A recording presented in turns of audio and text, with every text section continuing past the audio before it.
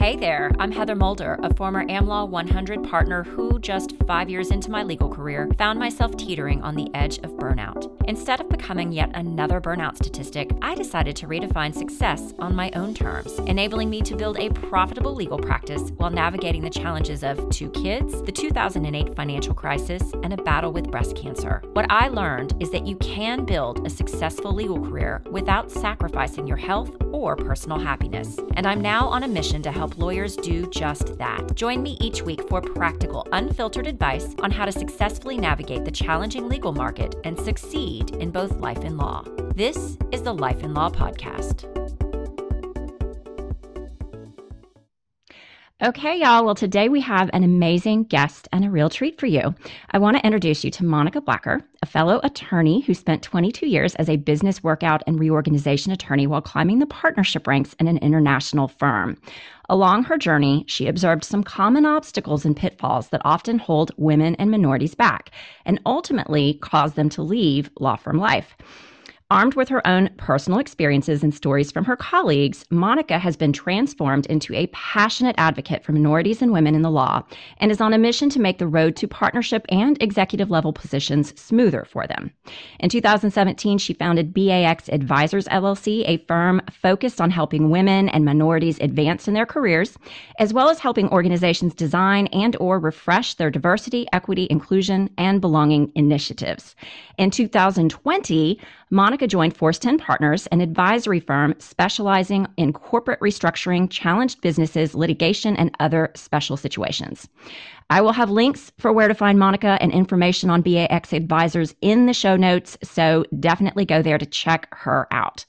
And I'm really happy to have her here with us today for several reasons. One, because she did what a lot of attorneys dream about doing, yet rarely pull the trigger on, which is to leave the law firm life and start her own business, despite whatever fears she may have had.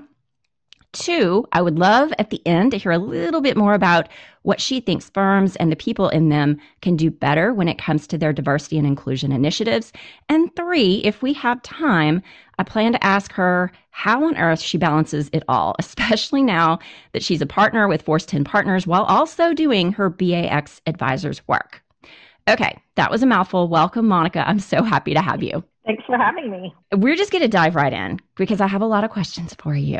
And I especially want to know a little bit of the background around, you practiced law for a really long time in a big firm. You made partner. You climbed the corporate ranks, or the partnership ranks, and you were quote unquote successful at it. And then yet you changed it all and decided to go out on your own and do your own thing. So what was the thing or moment or experience that you had that made you decide, okay, it's time to do something else? Sure. It was really twofold for me. The first was I had kind of one of those, what you would call like your worst case scenarios. I was working for a bank, client was a bank, our borrower actually committed suicide. It was like one of those horrible cases you hear about, collected his life insurance policy as part of our collateral. And it was one of those cases where no one was happy, right? The bank didn't get their full recovery. The borrower's family obviously was very unhappy. And all of this went down during spring break. I was in California on calls at 5 a.m. to try not to ruin my family's vacation. And I just looked around and I was like, no one is happy here. Not my clients, not my family, not me. I remember sitting, on a bench outside of the USS, it's the Midway in San Diego, while my family went on a tour and I was on a conference call. I had that moment of just, what am I doing with my life? And then, but I was kind of stuck. I didn't know what else could I do with my life? And the firm was looking to hire someone to come in and to the women about how they could better draft their own evaluations. And I tried to hire someone who had helped me, who'd been a mentor / coach for me. And she said to me, hey, I can't do it then. And anyway, you could do this speech. And I was like, really? So, we really spent like an hour or two on the phone going through resources. I read a bunch of books on it, and I made a presentation within the firm about self-evaluations for women. And it was so well received that we spun it out to all the offices. So I traveled to all the offices, and then we started spinning it out to our clients. So I found myself at 3 of the Fortune 15 companies speaking to their some women's group within their organization about self-promotion. And I thought, this is really what I would love to do. And so it was twofold. The timing was just right. I was really disgruntled with just how I felt about being a restructuring lawyer, and that I wasn't, really fighting for the greater good, I guess. Mm-hmm. And then having kind of an opportunity fall into my lap and realize, hey, I am good at this. I'm extremely passionate about this. And, maybe I can make a living doing this. So I find this story a little bit interesting because I think I want to warn people out there who are listening. There's this temptation to think, well, she had the perfect storm. She started thinking about these things at the same time this wonderful, perfect opportunity came up, right? But I think that there are all kinds of opportunities that are always out there. And it's important for you to open up your eyes to see them and then claim them for yourself when they present themselves. I 100% agree. I mean, even after I quit and started this business, I had really thought the focus was going to be more on helping with business development. That's really where I was going. I thought this is my sweet spot of having worked in a professional service firm and being able to help women do business development. But I figured out pretty quickly that also wasn't exactly my passion. My passion was really more about helping people seize opportunities, whether it's within your firm, within your organization, or sometimes that's outside, and that you have to keep your eyes open to it, because so often, we're on our path and we don't see all the things that are kind of presenting themselves from one side to another, because you're busy, you're focused, you think that your next step is from associate to senior counsel to partner. Like, you're just always looking towards the end, and you're missing all the opportunity on the journey. Well, and you I think what you're showing here is that we often enter our careers with certain goals and priorities, and they change along the way because we change and our circumstances change, and we learn and we grow. And often we don't listen to that voice inside of our head that's like, ding, ding, ding, your priorities have changed. You need to listen. You need to do something else. And we just keep barreling forward towards that predetermined path that we thought we wanted, but maybe we no longer want. I agree. And I know this is kind of where we're heading, but to jump in a little, I think what happens to a lot of us is when we start thinking off the path is when what I call the fear voice comes in. So as when you're, just because, was a lot of our past, we went to the law firm and we worked hard and we were trying to make partner. When you veer off that path, whether it's changing the type of practice you're going to do or just wanting something different, there's a voice that comes in the back of your head that it's kind of like, hey, stay in your lane. What are you doing? Where are you going? Why are you doing this? For me, it was the fear voice was, who will ever want to hear what you have to say? I read John Acuff's book that's called Start, Punch Fear in the Face, Stop Being Average and Do Awesome Work. That was a really big turning point for me because I was extremely scared. Let me be real clear about that. Leaving my law firm, job was terrifying. And even though I gave the firm a month's notice, people would come into my office like the week I was supposed to be leaving, and I still had not packed one thing up because I literally wasn't sure I was going to be able to do it. And part of it, I think, was because I got so wrapped up in what was next that I forgot that I was walking away from a 20 plus year career that had, that it was so interwoven in my life, right? Your friends, your colleagues become your friends, and you're just not sure what's going to happen when you go down that path. But all that is to say that don't let fear rule it, right? You gotta, there's great things can happen when you take chances. I think you and I are both good examples of that. We are. I think lawyers especially, we're so trained and we're so enmeshed in our quote unquote training that we think we can't do anything else.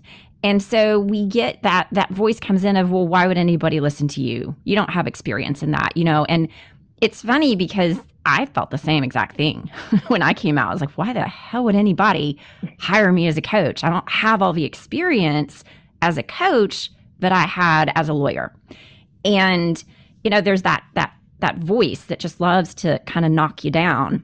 The interesting thing for me was I figured out over time that voice wasn't necessarily going anywhere. I'd had to talk back to it and deal with it in a way that kind of diminished it so that I could still take that next step. So how did you deal with that voice so that you could kind of overcome those fears and still jump out and do the things you wanted to do?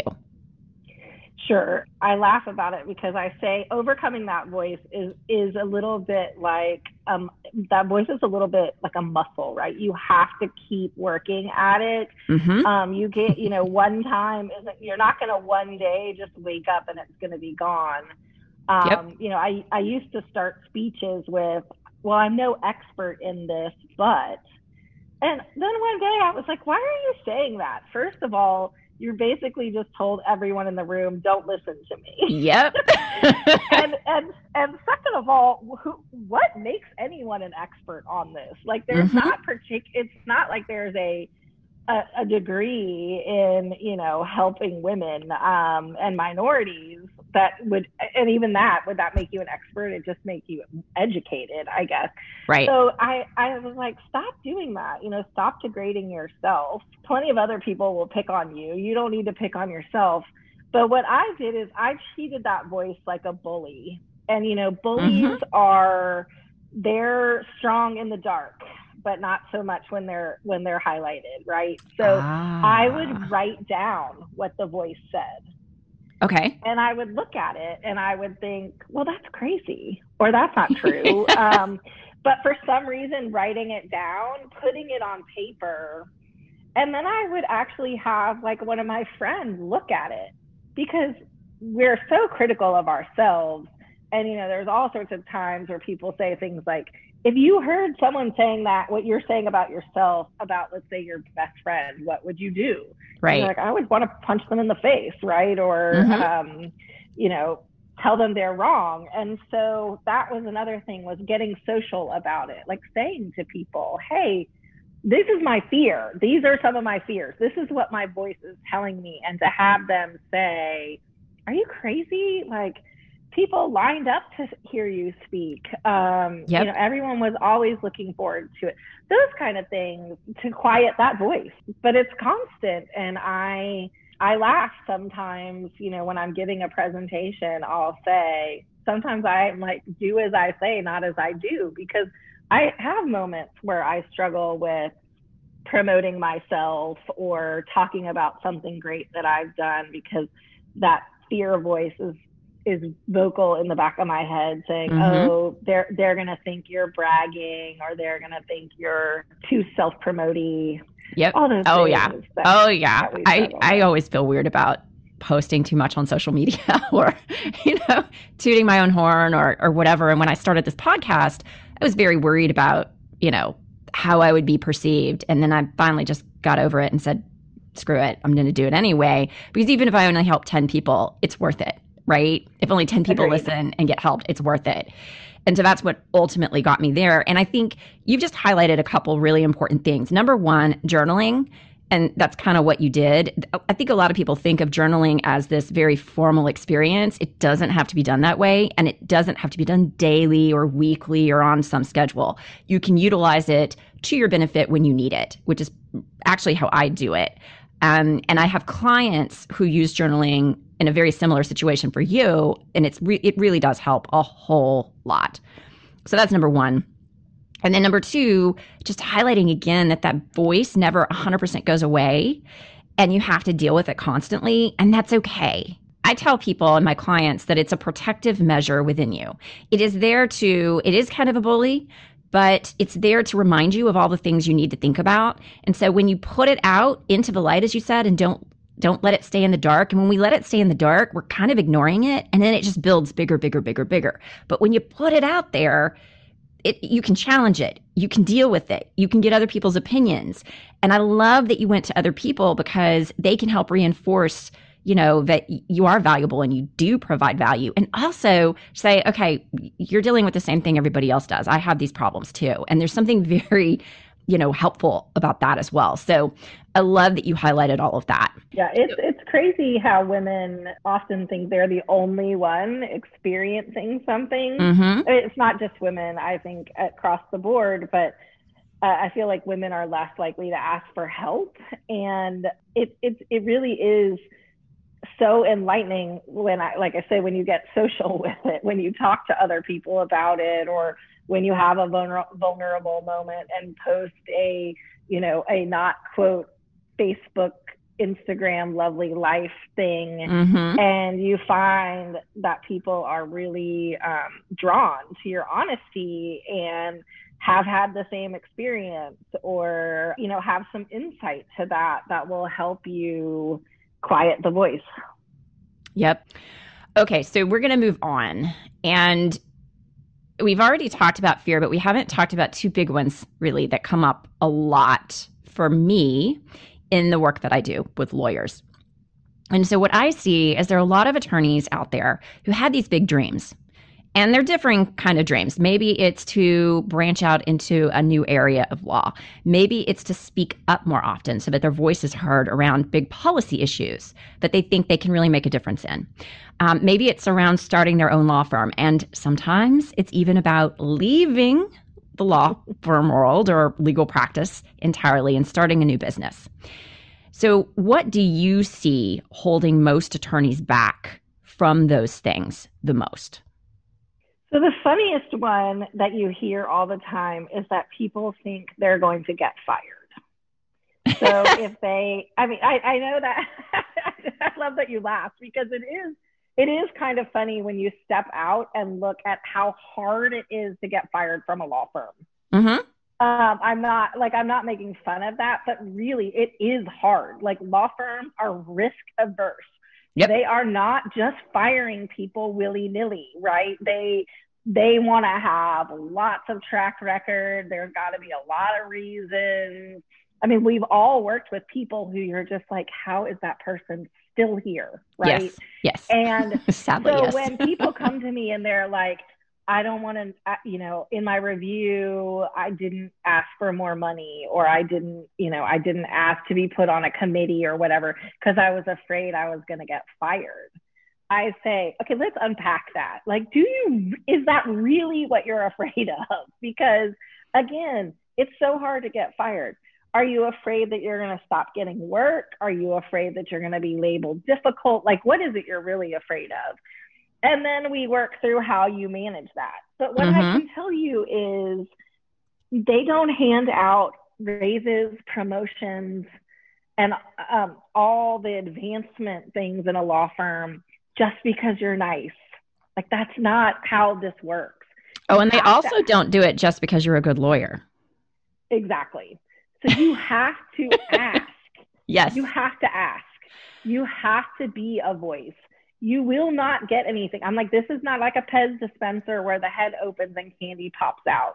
Nope. It is, you have to ask, and you have to be comfortable with sometimes the answer might be no. Yep. But it's also good to know that, right? To know what you're up against.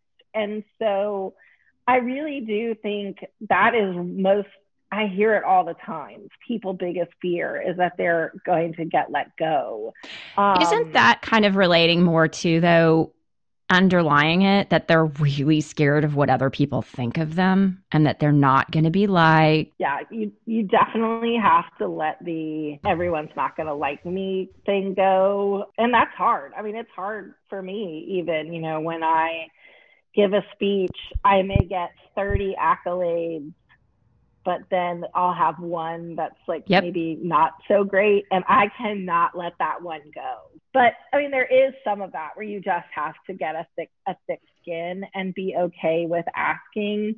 And especially as you progress upwards, I really think it's important for us to remember that using our voice for those who don't have them is part of our job.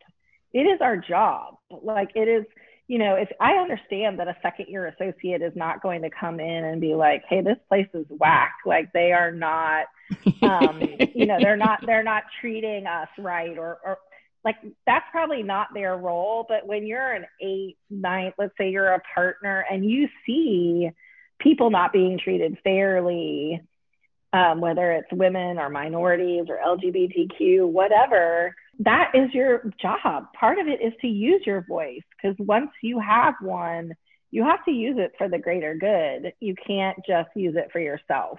Well, and let me be clear about that's a leadership trait. Like if you actually want to be seen as a leader and want to be a leader, you need to speak up. That is your job. You are not a leader if you don't do it. Having a, you know, partner next to your name, or almost making partner, you know, being on that track where you're almost there, but doesn't make you a leader. It's how you act that makes you that way. And I would agree. It is your responsibility to speak up and take care of these people. Yeah. When I was at the firm, they wanted me to run a all attorney quarterly meeting. And I said, that's fine. I have 2 requirements.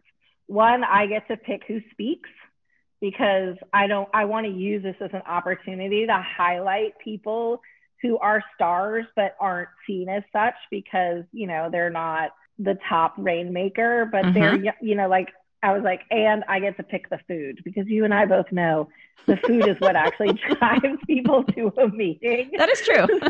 People don't want to come to a meeting and hear from, you know, the head of the firm again, or the head of, you know, our internal GC or whatever. We have partner meetings for that every time, tried to stack it with, you know, someone who'd had a great court experience or something to give the office a whole idea of like, let's look at other people, which is a lead into probably what was gonna be your last question to me, but maybe we talk about it here, is ways to create opportunities, because that is what really, for me, diversity and inclusion and belonging really is all about. Yeah. It's all about creating opportunities for those who don't fall into the traditional mold of, like, let's just say their dad was an attorney and they're the 3rd attorney in their family, and they've got kind of clients built in, or they have 6 siblings in town who all send them business. You know, how do we create opportunities for these people? And, you know, that's one of the biggest things that I try to get people to focus on. And it's really my number one tip is so simple. And it's literally taking your firm phone list or employee list and writing out on a separate piece of paper who you could be giving work to. So that the next time you get the call from the client that says, hey, you know, we need X, Y, or Z, or your internal business person, if you're in a company that says, hey, we need someone to run this project, you don't just go to, you know, Tom, the guy you always work with, the guy who's in the office next to you, the guy whose son is also on your son's soccer team, whatever the connection is. And this is for women and men. And you look at that list and you say, you know what, I've heard Heather does great work.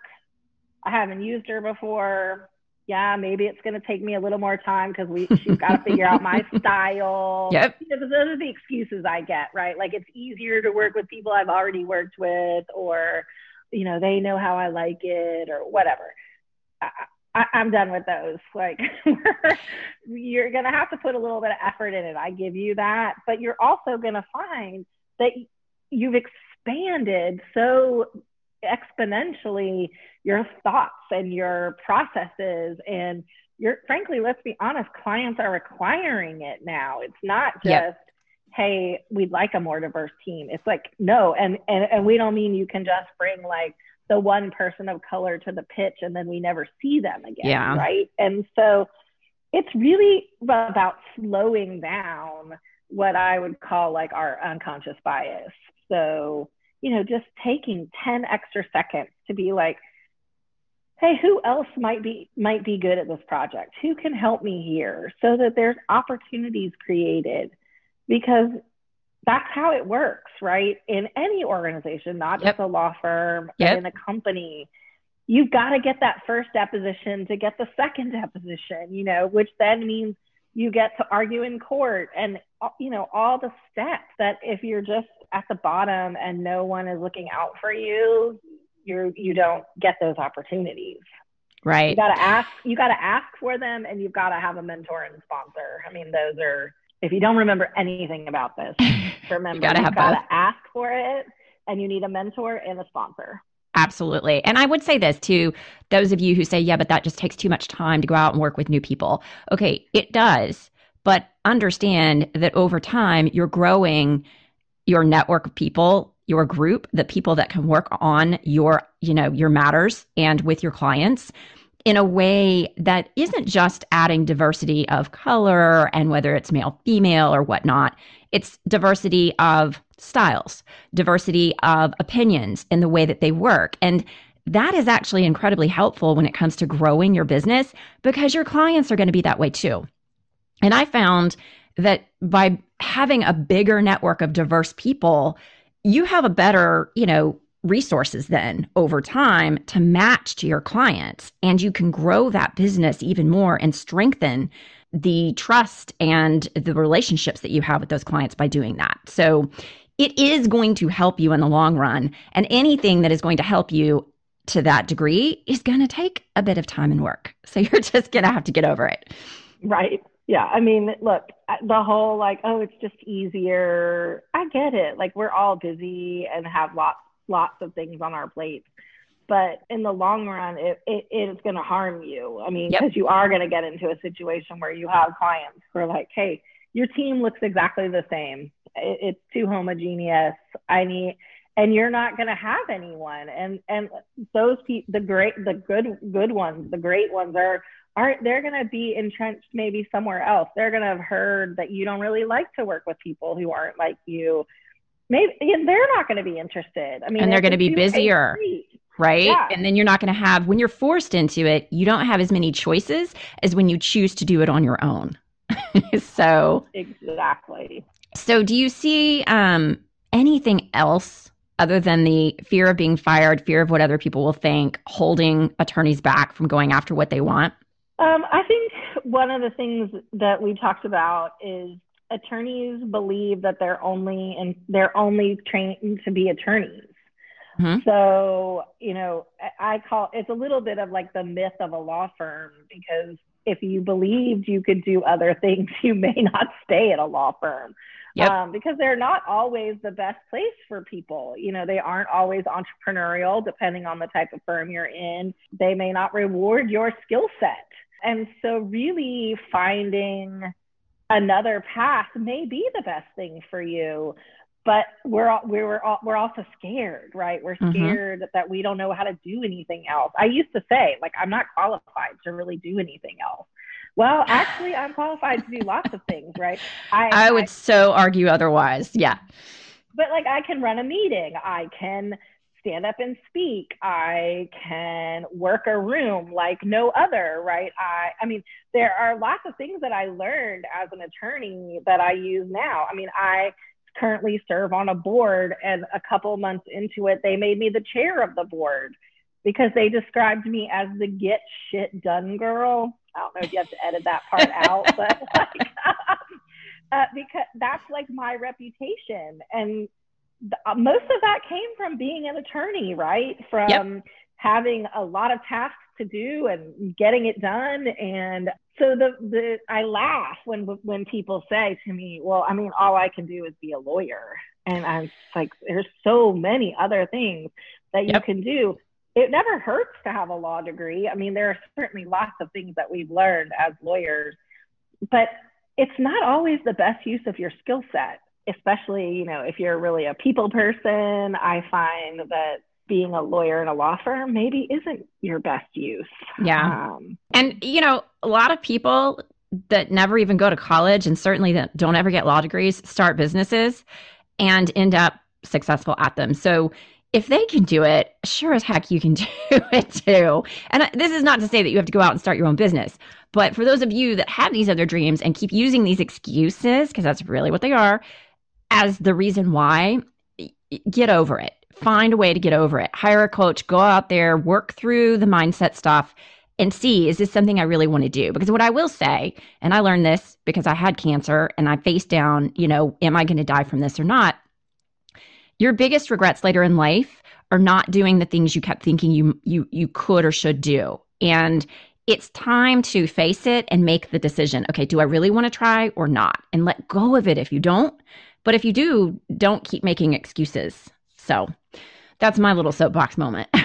No, and I agree. And I think you have to be all in. So when I was thinking about leaving, I had a lot of friends and frankly, my ex-husband try to talk me into doing both, trying to straddle the line, like stay practicing because look, it was a great income, right? Let's not pretend that that we're being a partner in a law firm doesn't pay great money, but I knew that if I had that safety net, that I would never put all of my energy into something else. This wasn't easy. Like, don't let either of us fool you into thinking it was just something that one morning we woke up and said, I'm going to quit my job and do something else today. I would say there was some definite planning for me as well that I would recommend you talk to other people. Like I had another friend she'd done something else. We talked, if your fear is income based, then maybe you do something where you still have a steady stream of income. Or you at least save appropriately, right? Yeah, that's what I did. I knew that there was no way the firm would be okay with me coaching people, knowing I was doing this other work and having me practice law. And so I basically told my husband more than a year before I left that this is what I want to do. My business was booming. I was making lots of money. And we were like, okay, we're going to save as much as we possibly can. And then at this point, this was the do or die date. And so that's what I was working towards. And so there are a lot of different ways to do it, but I knew there was no way I could really straddle that line the way a lot of people talk about it because you're not going all in. And so I had a do or die date where I'm like, this is it. I got to go. And we got to it. And I looked at my husband. I said, all right, I'm announcing in 2 weeks. We're going to do it. And I did. And I also had those fears. What steps would you recommend people take to build up their confidence so they don't hold themselves back and go out and try the things that they really want? I think you've already kind of dealt with one of them, but what else would you like to say? Sure. So one of the things obviously is talk to other people. You need to have your board of directors, your squad, kind of your people. And I actually did like a road tour before I quit. I'm surprised the firm never heard that it was happening, that they were surprised when I quit, because I actually went to San Francisco, Chicago, New York, and Houston and invited a bunch of women to a happy hour and basically previewed for all of them what I was getting ready to do and listen to their feedback. I put some money where my mouth was. These were all paid for by me. But I needed some external validation, I guess, was probably the best. It's almost like marketing though, because you were going in front of the people you would eventually want to pitch and help the most. And so that's how you market. And you don't just start marketing a new business or really anything. And this is true for those of you trying to build a book of business, FYI. You can't just go out there and sell. The first marketing step is figuring out what people really need and want so that you can meet them where they are. And so that's really what it sounds like you were doing, which is really, really smart. And I believe that the best way to build business is that people do business with people they like and trust. It's really that simple. You can go to all sorts of rainmaking things, and I've done lots of them. What it ultimately comes down to is the relationships you build. Because if you have a client in any situation that you don't have some sort of relationship with above and beyond, like, hey, you do this for me and I pay you for this, they're going to eventually go to someone who they do have a relationship with. Yep. And so I've always been about deeper relationships versus wider. Like, yes, you don't need as many, you just need to have great ones. And so I picked those women, right, we were more than just, you know, colleagues or people I'd been in a case with.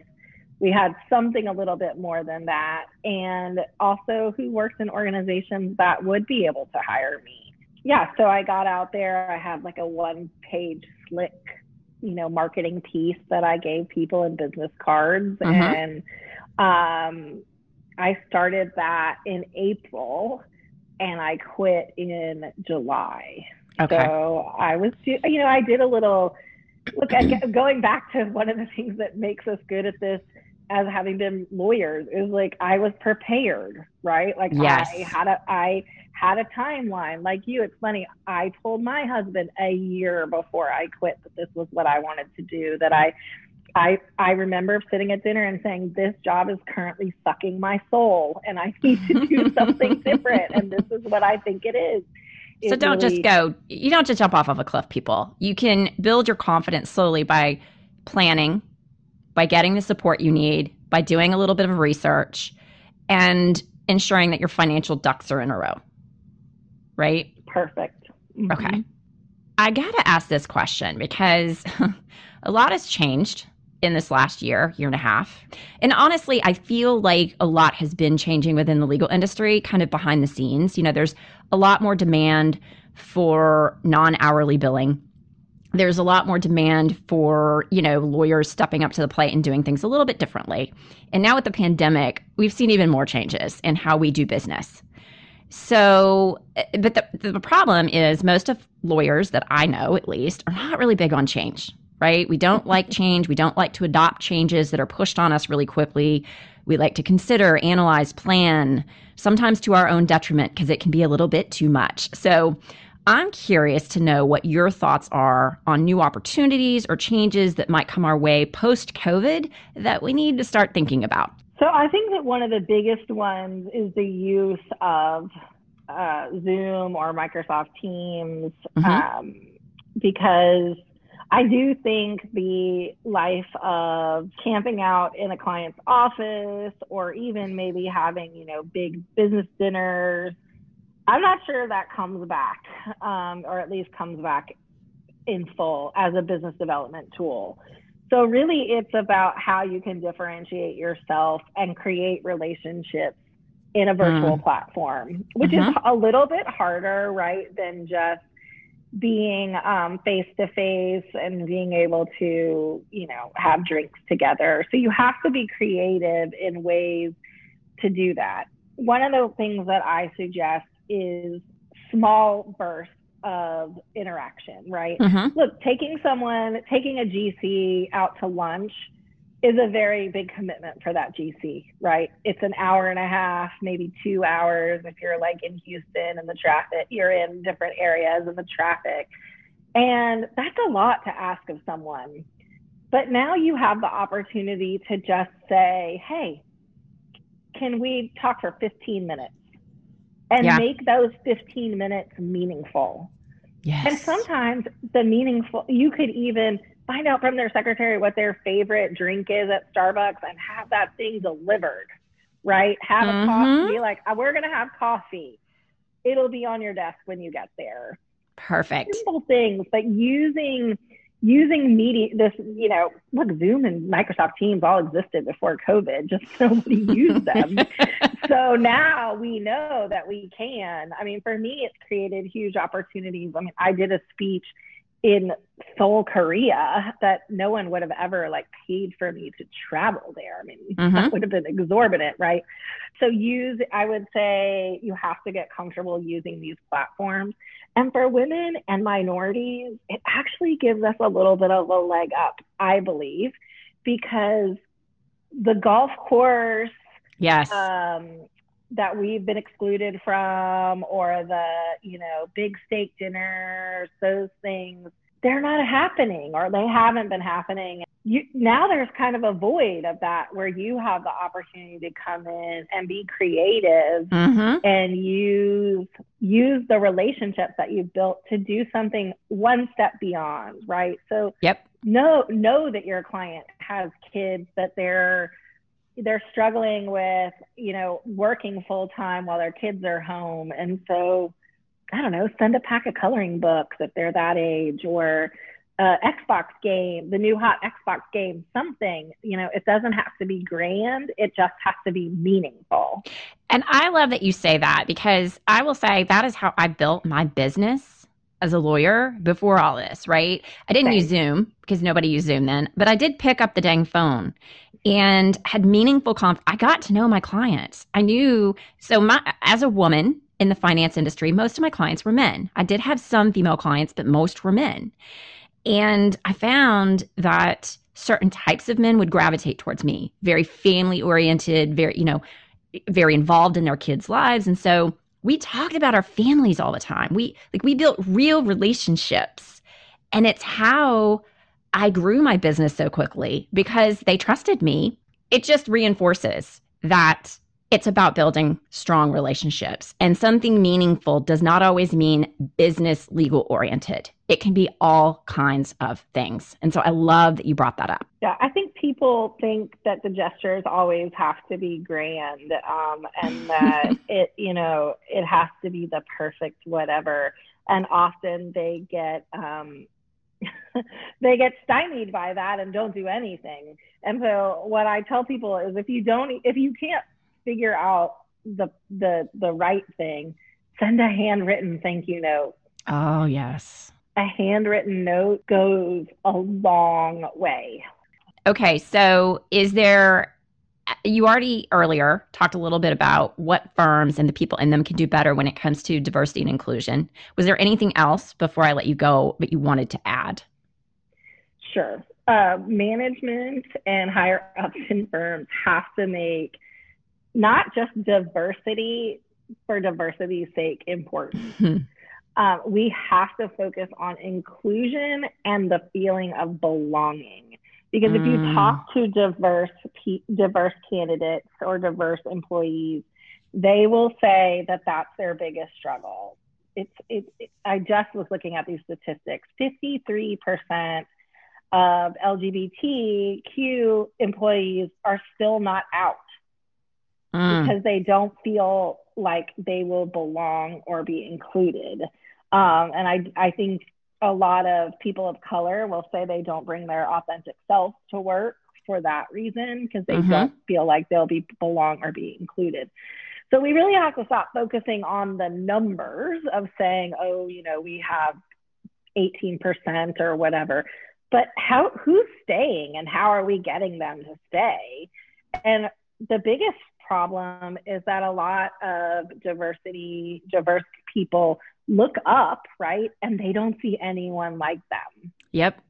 And so they think, I don't have a path here. Like, what is the path? So making sure, if you don't have diversity at your top, that you're creating a sense of inclusion. Like, hey, we see you as the next star. We are grooming you to get here. Like, we want you to be the first or the second or the third. Yes. You have to talk to them and tell them and treat them accordingly. Right? Exactly. Yeah. So the word diversity is so improperly used, I think, these days, that I really want people to focus on inclusion and belonging. Yeah. Well, because that reinforces that it's a cultural issue that starts at the top, from top down. And you have to do these deeper things for you to ensure that you are of a culture that you want to be, to have the belonging inclusion. Agreed. Okay. All right. So if you have a couple of minutes, I have one final question for you. Sure. Because this is one of those things that my clients deal with so much. Okay. So you are doing your BAX advisors work, and you recently joined Force 10 Partners, where you're also practicing law some too, right? How do you balance it all? I think you and I agree a little bit that balance gives off the impression that there's some equality in these things. And so I would say it's not so much balance as it is prioritizing, right? Making sure that the most important thing gets hit first, and that you just keep working on the next. Be careful, especially when you work for other people.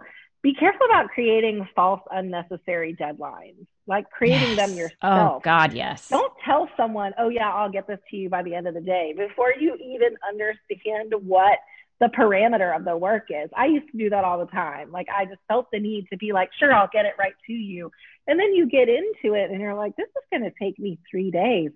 The person probably didn't even need it today, but now you've created this made up deadline that you're stressed out about, right? That you're not going to meet.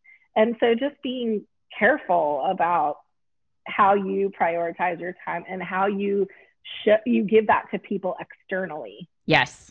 I love that. I think lawyers especially are very bad about overpromising, which means under-delivering, because you can't live up to it. And then we beat up on ourselves for it. Instead, ask the question, what's your timing on this? And then you can go back and look and see, once you get into it, and decide, okay, is that reasonable or not? And if you don't think it is, you go back to them and say, hey, here's what I'm finding. Help me break this down about how to make this work. You know, there are ways to deal with it. Yes. Communication is key. But when you're doing it for yourself, it is just a matter of making sure you are, again, realistic about your responses. I mean, again, it's a muscle. You have to keep exercising it. Absolutely. Some days you'll be better at it than others. Some days you will drop all the balls, and then you get up the next morning and you pick them back up, and you gotta be okay shrugging it off and just moving forward. I love that. And I actually love ending on that note, because the truth is, guys, life is messy. It's always going to be messy. And sometimes it's really just about getting to a place where you're okay with that fact and being like, okay, I'll do better next time, tomorrow. There is always a tomorrow. Well, thank you so much for coming on the show. This was so wonderful. I know that everybody is going to get a lot out of it. And perhaps we can have you on again in the future to talk more about the equity and inclusion and getting even more specific into some of those things. I would love it. Thank you so much for having me. So I hope that you've enjoyed this interview as much as I did. Before I let you go, I did want to point a couple of things out, kind of the key big takeaways that I'd like you to take from today's episode, because we covered a lot of different things, y'all. So number one, we really got into the foundational mindset of success and what that really means, right? And how fear is always there. We've talked about this before, but I really thought that having Monica in to talk about this was really important, because she talked about some really key things around how to talk to that inner voice, that inner bully that we all have, and how to still do things regardless, right? That's really, really important. So we talked about this before, and I just want to point out that I recently had an episode around how to overcome your fear, and funny enough, deals with a journaling exercise. So if you have not listened to that, I highly recommend you go back and listen to it, and I will have that in the show notes. Also, if you do not have a copy of 5-Minute Stress Solutions, I highly encourage you to grab that. That is kind of my foundational guide to exercises that are going to help you calm your mind, deal with stress appropriately, but also create that strong, resilient mindset that we were talking about today. Another thing that I wanted to highlight today that I think was super important is around, look, regardless of what it is you may want to do, where fear of what others might think or say, or fear of change or fear of failing, or whatever those fears are, might be holding you back. It's super important to ensure that you get support, that you don't go it alone. Monica had somebody who had previously gone before her, started a very different business, it sounded like, but yet had left the law. And she went to her and got that support. I hired a coach. It really doesn't matter who, as long as they're the right person, somebody you trust, somebody who will listen to you, somebody who you trust to give you good advice, but also will just sit there and listen to you and help you figure out what the best way and what the best answers are for you. So do not go it alone. Make sure you get the help that you need. Support is key to overcoming those fears and also to thinking the most creative that you can so that you can jump thoughtfully, right? Not just jump, but jump thoughtfully. The final thing that I wanted to mention is during the course of our conversation, we talked a little bit about how priorities sometimes change. And we get on that path, right? We start our careers gung-ho, wanting to make partner, going down a path, or maybe you start in-house and you want to get into a particular management or even leadership executive position. But at some point, your circumstances change. And that changes what you want, at least for now. We have different seasons of life and our priorities change, and we don't often slow down long enough to really think about it and think about how they've changed. So that's something that's been happening to you. You've got a little bit of an inkling in the back of your mind that maybe your priorities have changed and you're not quite sure how, or you kind of know how, but those fears are coming up and you don't know what to do about it. I do have an episode all about that, so I suggest that you go back and listen to it as well. I will have a link to that in the show notes too. Okay, that is it for today. Don't forget to download 5-Minute Stress Solutions, and I will see you next week. Bye for now. Thank you for listening to the Life and Law Podcast. If you enjoyed this week's episode and aren't yet a subscriber, be sure to hit the subscribe button so that you don't miss an episode. For show notes and free resources to help you succeed in both life and law, including the Life and Law Roadmap, visit lifeandlawpodcast.com.